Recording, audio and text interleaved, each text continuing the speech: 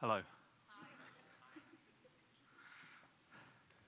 See, last week I was a bit sad, as I shared with you guys, because Tottenham Hotspur got beat by Liverpool in the Champions League final.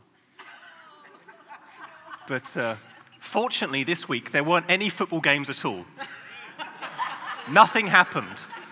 Nobody lost anything.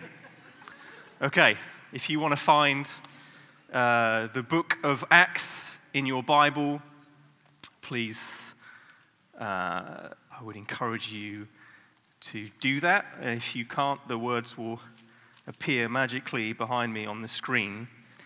Before we get into that, I just wanted to say, when we were worshipping just now, Sasha took a moment and just encouraged us all to sing, and to sing like a new song, which for some of you might have been a bit of an uncomfortable thing. You might not have been used to that. But just to reassure you, that's actually wonderfully biblical. It says in Ephesians 5, "Do not get drunk with wine, for that is dissipation, but be filled with the Spirit, speaking to one another in psalms and hymns and spiritual songs, singing and making melody with your heart to the Lord." So one of the things we do when we gather together in worship is we sing, not just because it's a fun thing to do, but because the Bible tells us to. And when we do that, God works within us. And not just, it's brilliant to sing words that other people have written, but sometimes it's good just to sing, just let the overflow of what God is doing in your heart to come out. So when we do that, please don't feel in any way like, what the heck is going on? It's very much in the Bible. But also, like me, sometimes you might think, I'm not actually very good at singing. Like, I don't really have that kind of voice. Or sometimes what I do is, when we do that sort of thing, I'll just pray, just in words rather than singing. I guess a bit like rapping, it's kind of... I think that's what Paul was getting at in Ephesians 5. Sing, or if you can't sing, then, rap. Okay. Also, just before we start, as we've been going through this series on the work of the Holy Spirit, which we've been doing for a few weeks, we'll do for a few more weeks. I've been trying to recommend some books as we go. This book is called Surprised by the Power of the Spirit by a writer called Jack Deere, which is an excellent book, particularly if you want to understand issues around healing and miracles. Then this will be very provocative to you and really make you think. So I want to encourage you to get hold of that book.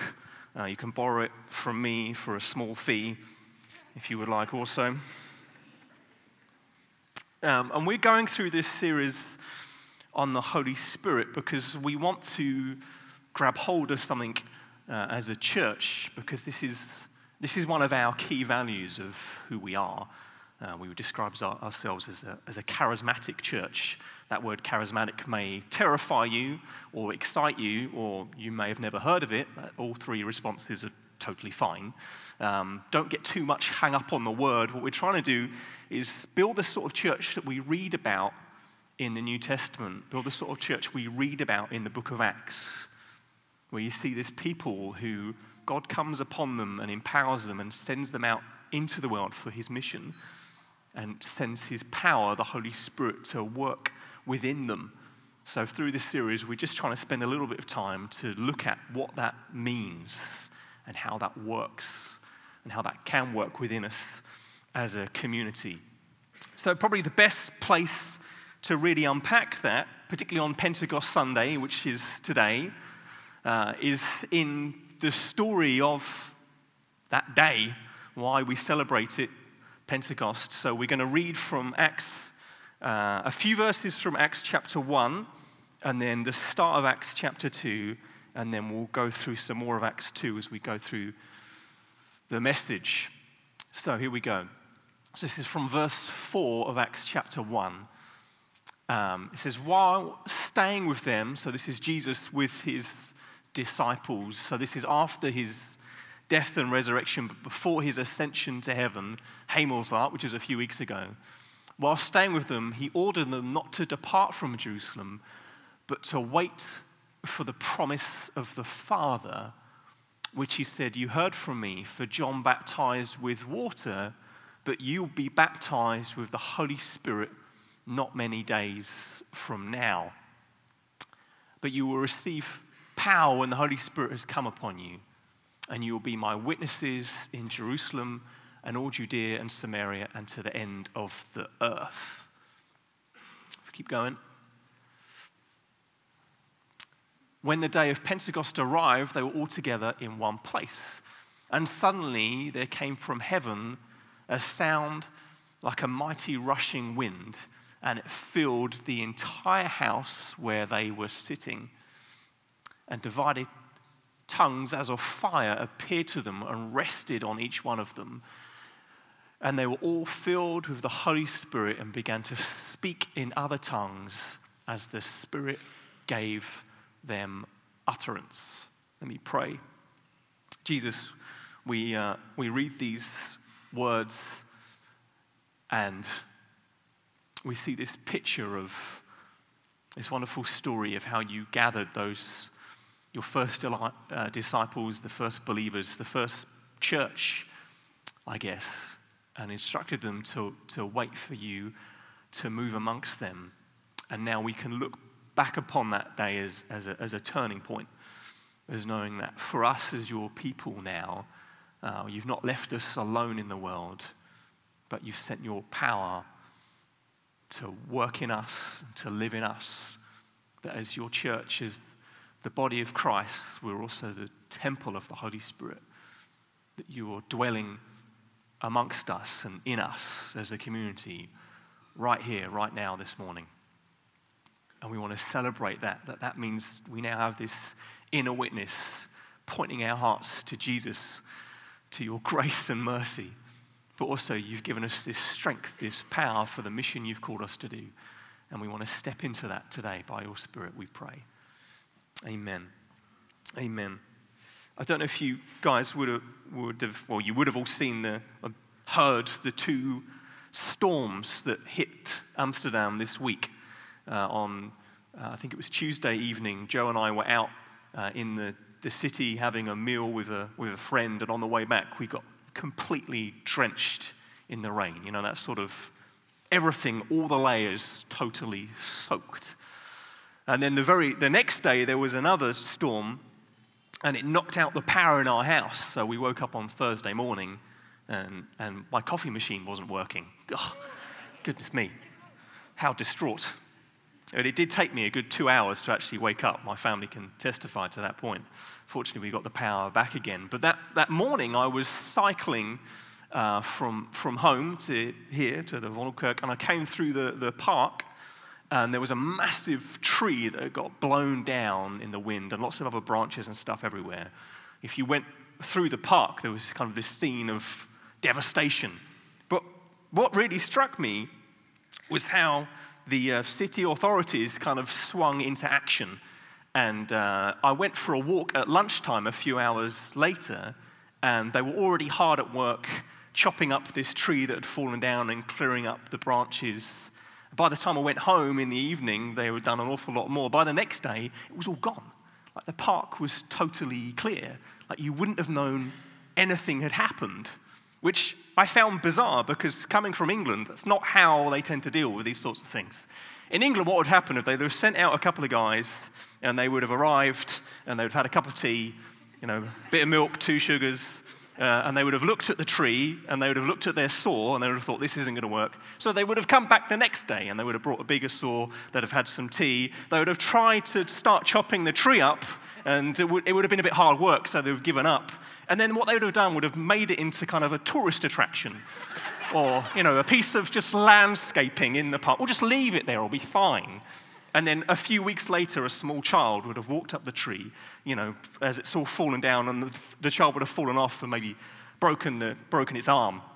And then what would have happened is everybody would have argued about whose fault it was, and 52% of people would have said, it's because of the EU. Right? It's because of Jean-Claude Juncker and Angela Merkel and Emmanuel Macron. It's their fault. And the other 48% of the people would have said, no, this is to do with Nigel Farage and Boris Johnson and Donald Trump. It's their fault because they hate trees. And then they would have argued about it, and then nothing would have happened. That tree would have remained there forever and ever. And I can't remember why I'm telling you that story. It was a good story, thank you. Where were we? Okay, the park. Right. The point one of the points I'm trying to make is what struck me was how quickly everything was cleared up. There's this scene of kind of devastation. This dramatic, powerful storm had ripped through the park, and then you would go through it now and you wouldn't have known anything had happened. And often that's how the church, Christianity, treats this Pentecost story as something that's happened in the past, something we read about and think that's dramatic and powerful, but it doesn't really affect us. It's a distant thing, like a past story, a bit of news from yonder, which we've moved on from now. We don't need to worry about. Often our Christianity will celebrate Christmas and Easter, rightly so, but this Pentecost Sunday we tend to think, well, I guess it's kind of maybe the end of something or the start of something, or we don't really know even what it's really about. We don't really pay a lot of attention to it.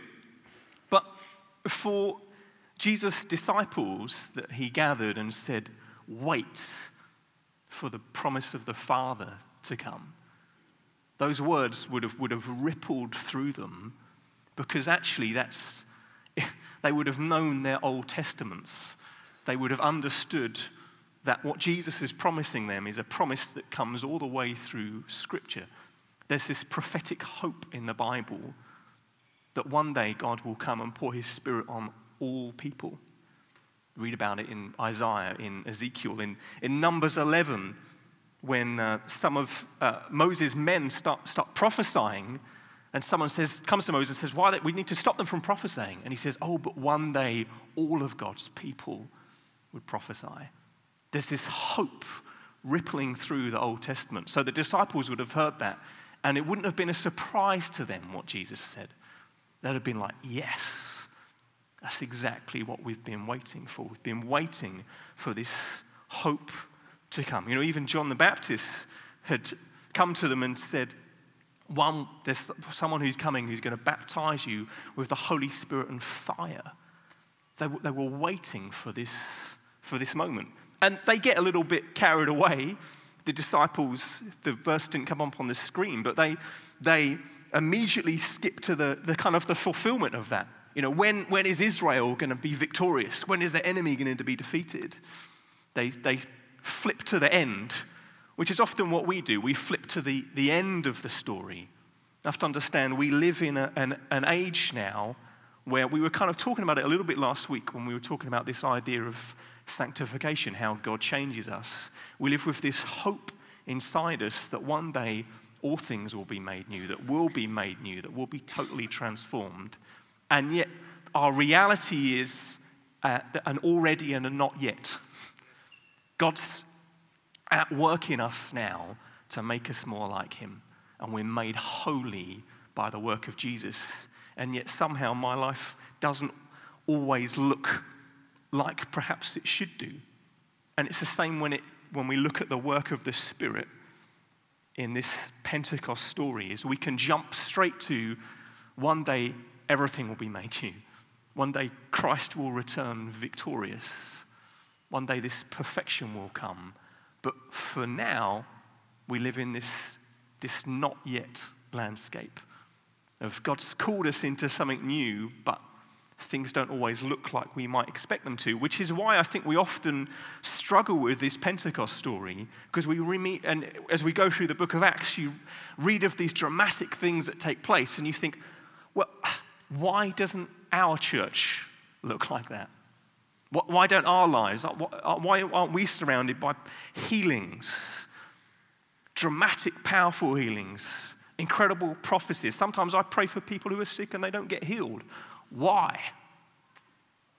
And the reality is, the book of Acts in many ways is the highlights, okay? doesn't tell all the stories, but it picks out this happened here, over a period of probably about 30 years. So I'm sure there were lots of the questions that we asked that they were probably asking as well.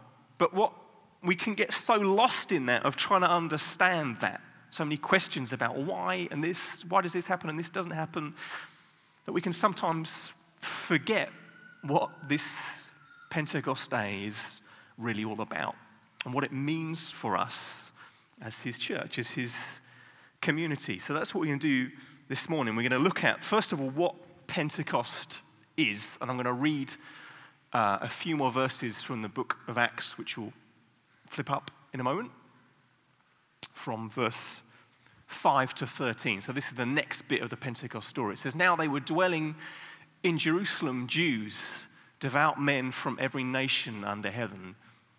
And at this sound, the multitude came together, and they were bewildered because each one was hearing them speak in his own language.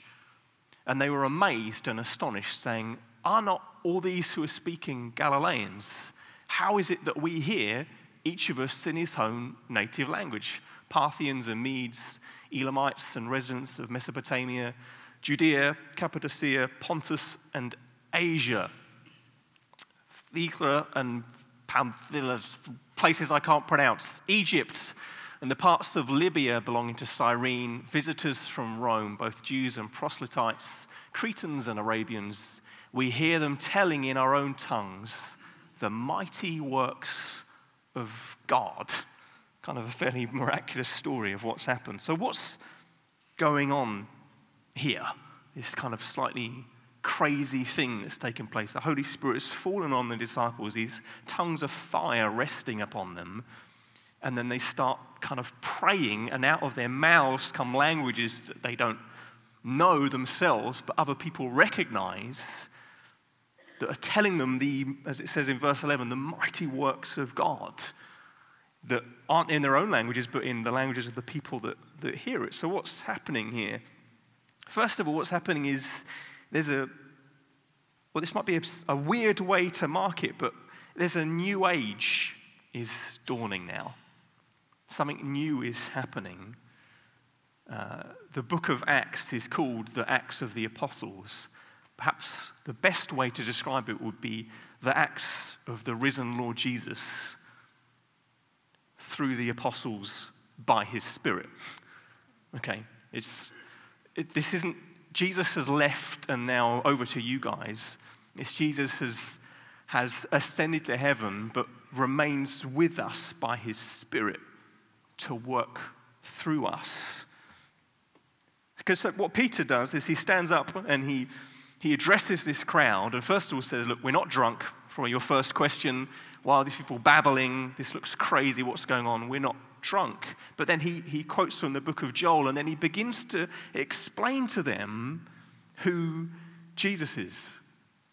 He doesn't say, "Okay, let me give you an unpacking theology of the Holy Spirit." He says, "Let me tell you about Jesus," and he unpacks that story.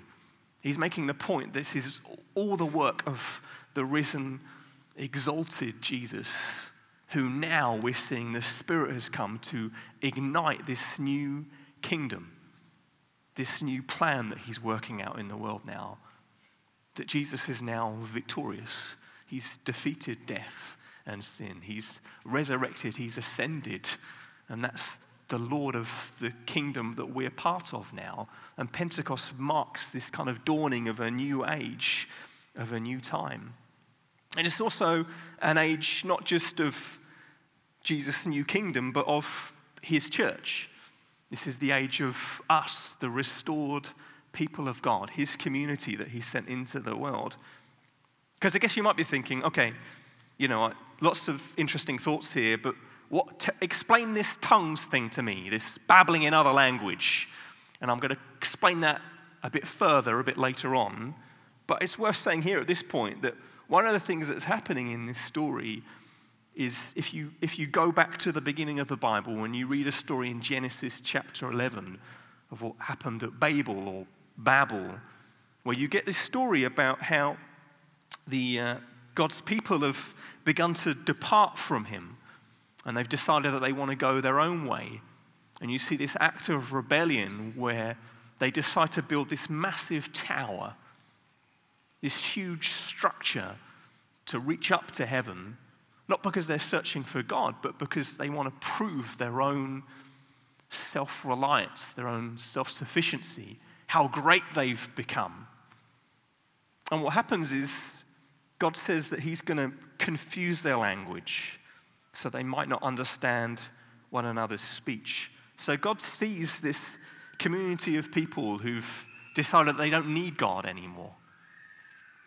They've moved off in rebellion and said, he doesn't really quite cut it. We need something bigger, better. What can we achieve by ourselves? And God says, I'm going to confuse you.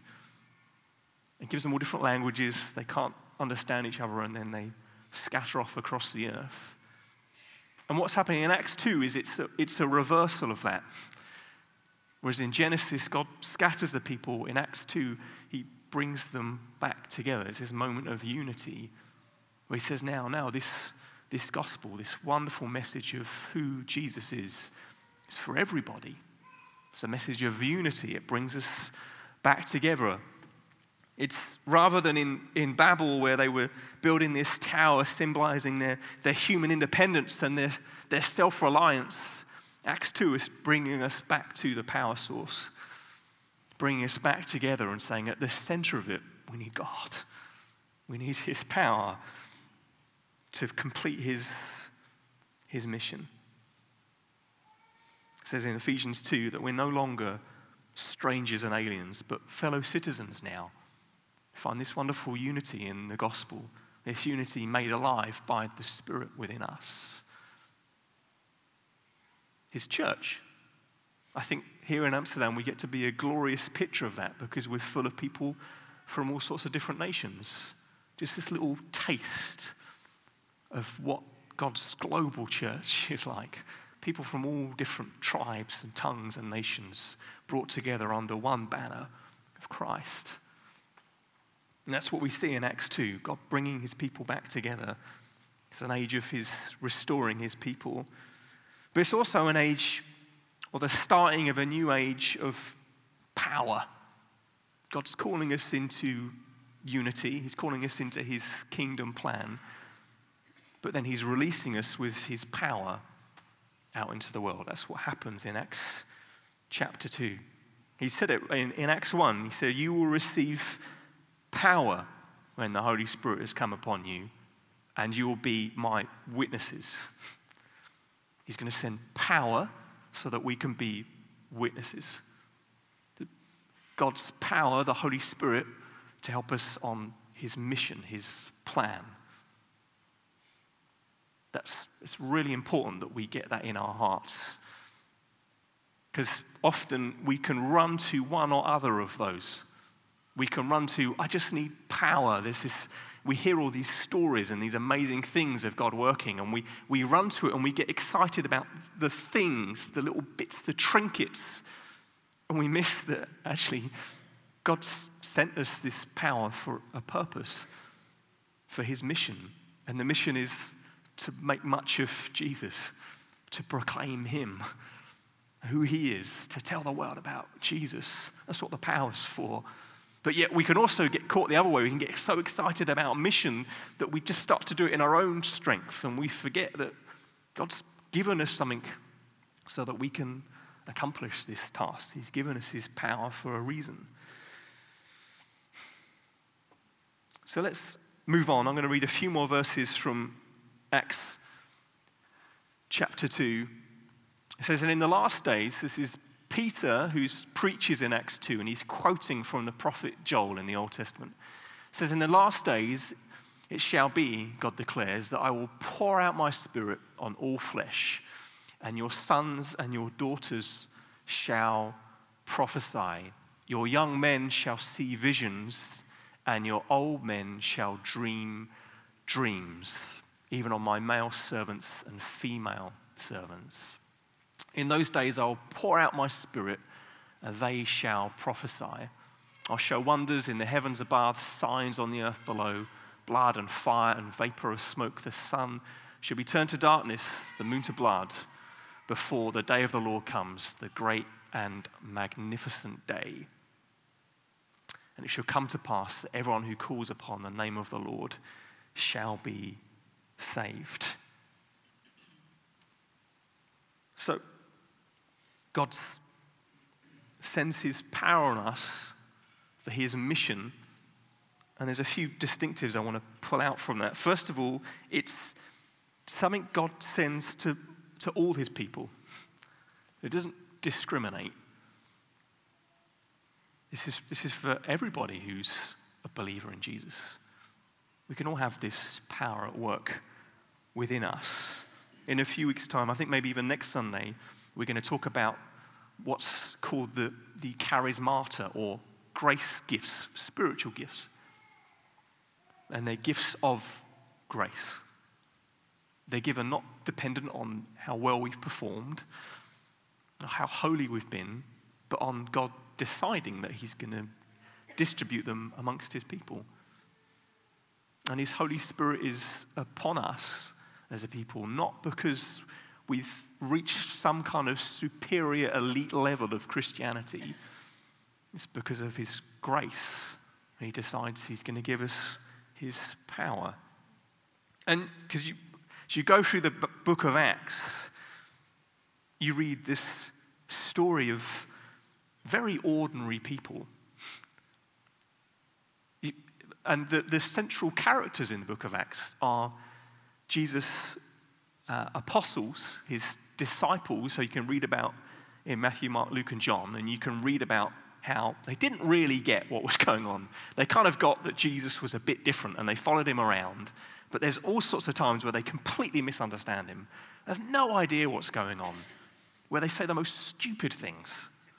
And then the other central character in the book of Acts is the Apostle Paul, who persecuted Christians, violently persecuted Christians, and then yet God comes and meets him and transforms him. And these people are at the center of the story to tell us that they're not any different from us, that they're just ordinary people like us, but with extraordinary power, like we can have, because his Holy Spirit is for all of his followers. It's a grace power. It's power for all, but it's also power to speak. That's what we have. Another feature of God's, the disciples here speaking in these languages. Let me try and explain a little bit what's going on here. Is there's elsewhere in the Bible, it talks, particularly in 1 Corinthians, Paul talks about the gift of tongues, which I think is slightly different. There's a prayer language that God gives us, which is unintelligible, which you can't understand and other people won't be able to understand, by which we can pray to God. And that's described in 1 Corinthians 12 as a spiritual gift. And not everybody will receive that. It's not something for everybody, but it's there. I know many people who will pray in tongues. I'll pray in tongues. But what's happening here is slightly different, in that they're praying in a language that they don't understand, but their listeners do understand. They're praying, they're telling the mighty works of God in all sorts of different languages that they'd never heard before. And it's something that God gives them for his mission. He's using it to draw people to him. I've heard this happen myself. I was in a conference once, probably about 10 years ago, and I heard a guy called David Carr, who's from Birmingham. Now, if you've ever been to Birmingham in England, they speak with this funny accent of Birmingham, like that. They're very peculiar people. And he was just a regular guy who spoke English with a funny accent and no other languages. You know, he wasn't a particularly highly educated man. He wasn't fluent in lots of different languages. He spoke English weirdly. That's what I can tell you about him. But I was in this conference, and he's at the microphone on the stage. He starts praying in tongues. I remember thinking at the time, I don't understand that. You know, maybe someone will come and bring the interpretation of this weird thing that he's doing, because the Bible says that we should do that. But that didn't happen immediately. What happened later on is a lady came up to the stage who was Chinese and said that guy was praying in Mandarin, and then she translated what he'd prayed. Okay? The guy who didn't speak any languages prayed in a language that God gave him, and it was Mandarin that this Chinese lady understood. Now, many of you in this room are probably perhaps not believing me right now and thinking that's weird or wrong or didn't happen, but it's exactly the same as what happens here in Acts chapter 2, that these people start speaking in languages that they don't understand, but their hearers do. Now, particularly if you're here and you're not a believer in Jesus, a lot of what I've said this morning, particularly that story, might absolutely terrify you. You think, Christians are crazy. I thought they were crazy, now I have proof that Christians are crazy. Well, what I would encourage you to do is don't get hung up on that story. Don't let that be a stumbling block to you. Because actually, the central part of Christianity is the resurrection, that Jesus died and rose again. As in, he was dead for 3 days and then came alive again. Now, that is a far greater miracle. And that's the question that I would encourage you to explore. Did that happen? If you can answer that question, all these other little things will feel very small to you. I don't want you to get hung up on the little things. I want you to get hung up on the fact that Jesus is alive. If you've got questions, come and ask me. I'd love to sit down and talk you through, okay, this is why I believe. This is why many, many, many millions of people all across the world believe that Jesus is alive. And we can tell you all about that. And that's the thing I would encourage you to wrestle with. Because once you get hold of that, it changes everything. It changes everything.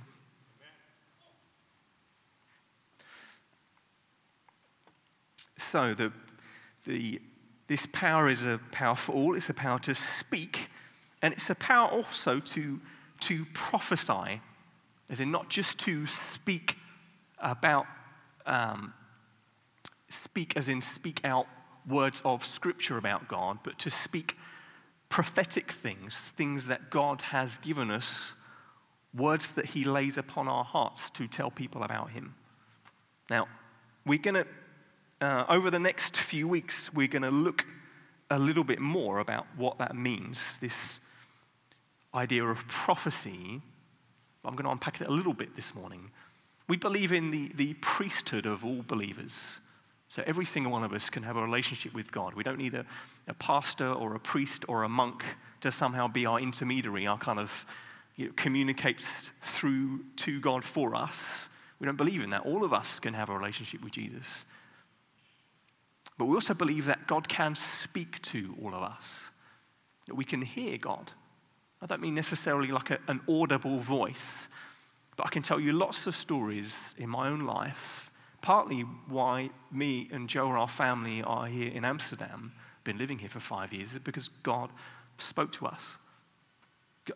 He made it very clear to us in lots of different ways that we should come and do this. I know there are many other people in the room who have similar stories of God's spoken to you.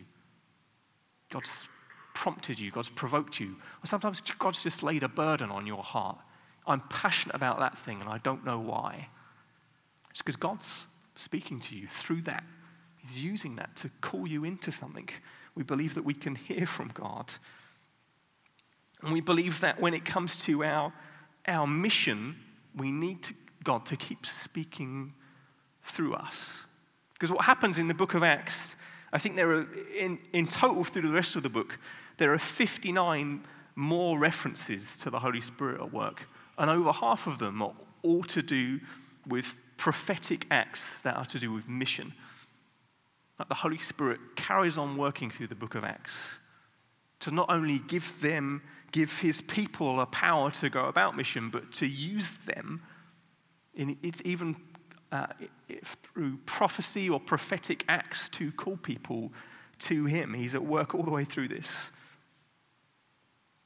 Now, some of you are probably feeling a bit uncomfortable, and as I said, we're going to get onto this more in this series, but we need to remember two verses which are quite key in 1 Corinthians 14, where at the first verse it says, "Pursue love, earnestly desire the spiritual gifts, especially that you may prophesy." The end of 1 Corinthians, he says, 1 Corinthians 14, he says, "So my brothers, earnestly desire to prophecy and do not forbid speaking in tongues." So we can get so caught up on what is prophecy and how it works that we can create all sorts of rules and structures and things around it, that we shrink it down to this little thing that we're allowed to do, but everybody's so terrified of doing it that nobody does it. And yet, actually, what Jesus is encouraging us to do is to earnestly desire it. And that's what I would encourage you to do. I'm sure you've got lots of questions, and excellent. I'm not trying to bury those questions. I'm saying ask those questions, because in the asking the questions, you're desiring something, seeking after something. Earnestly desire these things. Because some of you might be nervous because you've seen lots of churches that have gone too far. Lots of churches that will say things like prophecy or things like the gift of tongues are signs that you've been baptized in the Holy Spirit. If you don't do those things, you don't have the Holy Spirit in you. Now, we don't believe that. We don't believe that. Some churches go too far, I think. But there's an opposite danger as well. Either we think God doesn't work like that anymore, that that's ceased, that God's Holy Spirit doesn't work in that way, or we reduce prophecy down to just teaching or preaching, which that is a prophetic action, but we say that's all it is, or we just don't pursue it.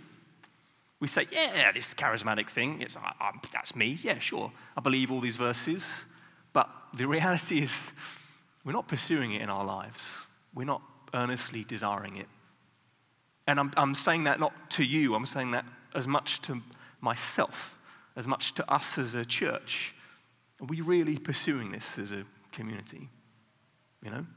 I think that's an important question to ask. Are we really seeking, not just in a nice kind of cozy Christian way, in a safe way, but when we're considering our friends and our neighbors and those people that don't know Jesus, are we praying and asking God to help us to tell them about him? I was with Rich Armstrong, who's sitting behind the PA desk at the moment. We were on a trip to England a few months ago. We were waiting to pick up our hire car, and this lady who was serving us was complaining that she had a migraine, and she was apologizing because she couldn't see her screen properly, and she was talking about it with one of the other staff there, and we were just kind of overhearing this whole conversation, and we'd done the whole process, and Rich just said to her, "Can I pray for you? I'm a Christian, and I believe that God heals. Can I pray for you?" And I kind of awkwardly was like, this is brave. Because we weren't the only people there. You know, there was other staff, there were other customers there, and everyone went, "Oh, this is interesting. What's going to happen here?" And I went, "This is interesting." And Rich just prayed for this lady. And you could see she kind of welled up with emotion. And I don't know what happened with her, because we then had to go and pick up our car. I don't know if God instantly healed her, but you could see that she was impacted, that people would even just take the time to just consider her struggle that she was going through that morning. And that's something we can all do, right? There's not anything particularly dramatic about, oh, hey, you're ill, or you're struggling, or this is difficult in your life. Can I pray for you? It's such an easy thing to do. I've done that numerous times with many people that don't know Jesus, and no one has ever said no. No one's ever said no. I'm not saying that they won't, but that's been my experience. Whenever I've said that to someone, they might look completely terrified, and you don't have to pray for them there and then, but they normally don't say no. People are touched that you would even have been paying any attention to what's going on in their lives. Now, I guess I'm going to finish with a question for us is, what shall we do? What's our response? How do we respond to this Pentecost story? I think what I want to say to us is that we need to realize as a church that we need the power of God. We do. That's why we pray. Every month we start the month on a Wednesday and we have a prayer meeting and we pray. And our prayer meetings, they're not just so we can gather and kind of pray nice blessings over one another. We're praying for God to work in power in our city. And last week on the stage, Jess was telling us about the prayer meeting, and she said it's the most important meeting that we do. And she was right. It's the most important thing we do in the life of our church. Now you might think, hold on a second. Surely on a Sunday, when we stand up and we preach the gospel, surely that's the most important thing. And yes, obviously preaching the gospel is tremendously important. But let me just take you to 1 Thessalonians chapter 1, verse 5, where Paul says, "For our gospel did not come to you in word only, but also in power and in the Holy Spirit." We need God. We need God. That's why we pray, because I know and we know that by ourselves, we can't do anything in this city. And we pray because we need God. If there's one kind of practice of what it means to be charismatic, it means we pray. It means we must pray, because how else are we going to do it? We need the power of God. And you might say, well, hold on a second, but that happened at Pentecost already. They prayed and the Holy Spirit came on his people, therefore that's done now.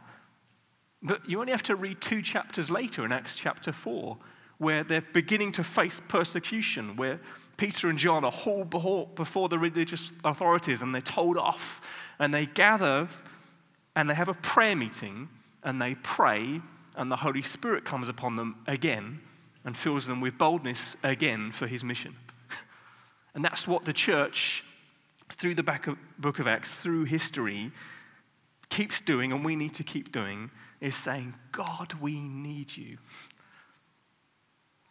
We believe that you are sovereign.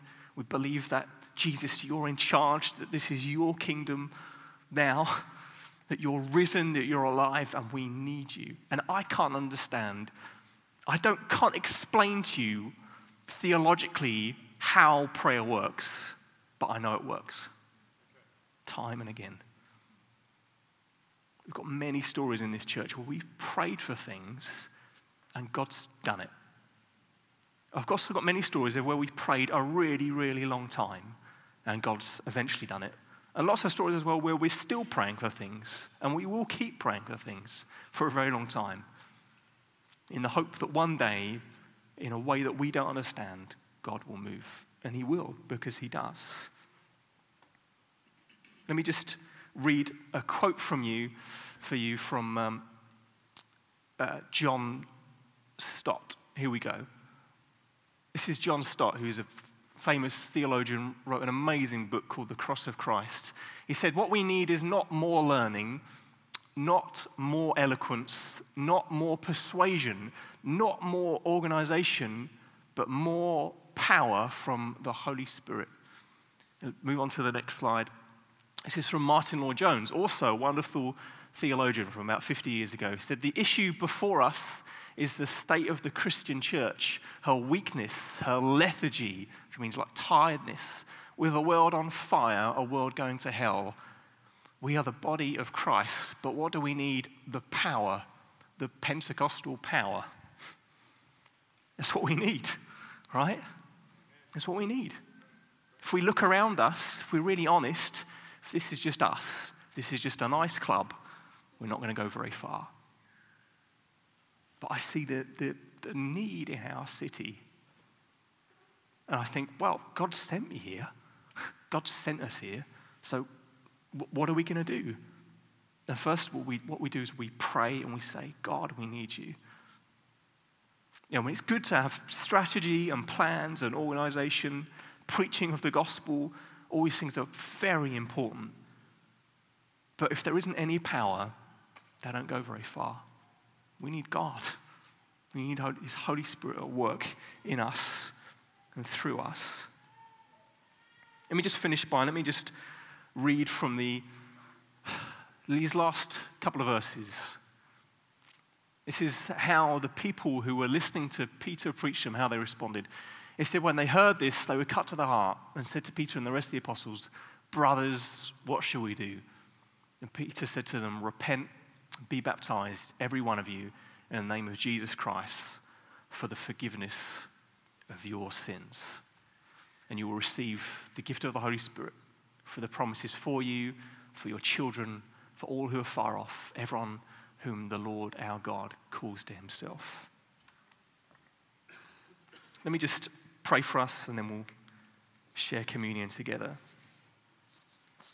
Jesus, I just want to pray, Jesus, for anybody here that doesn't know you.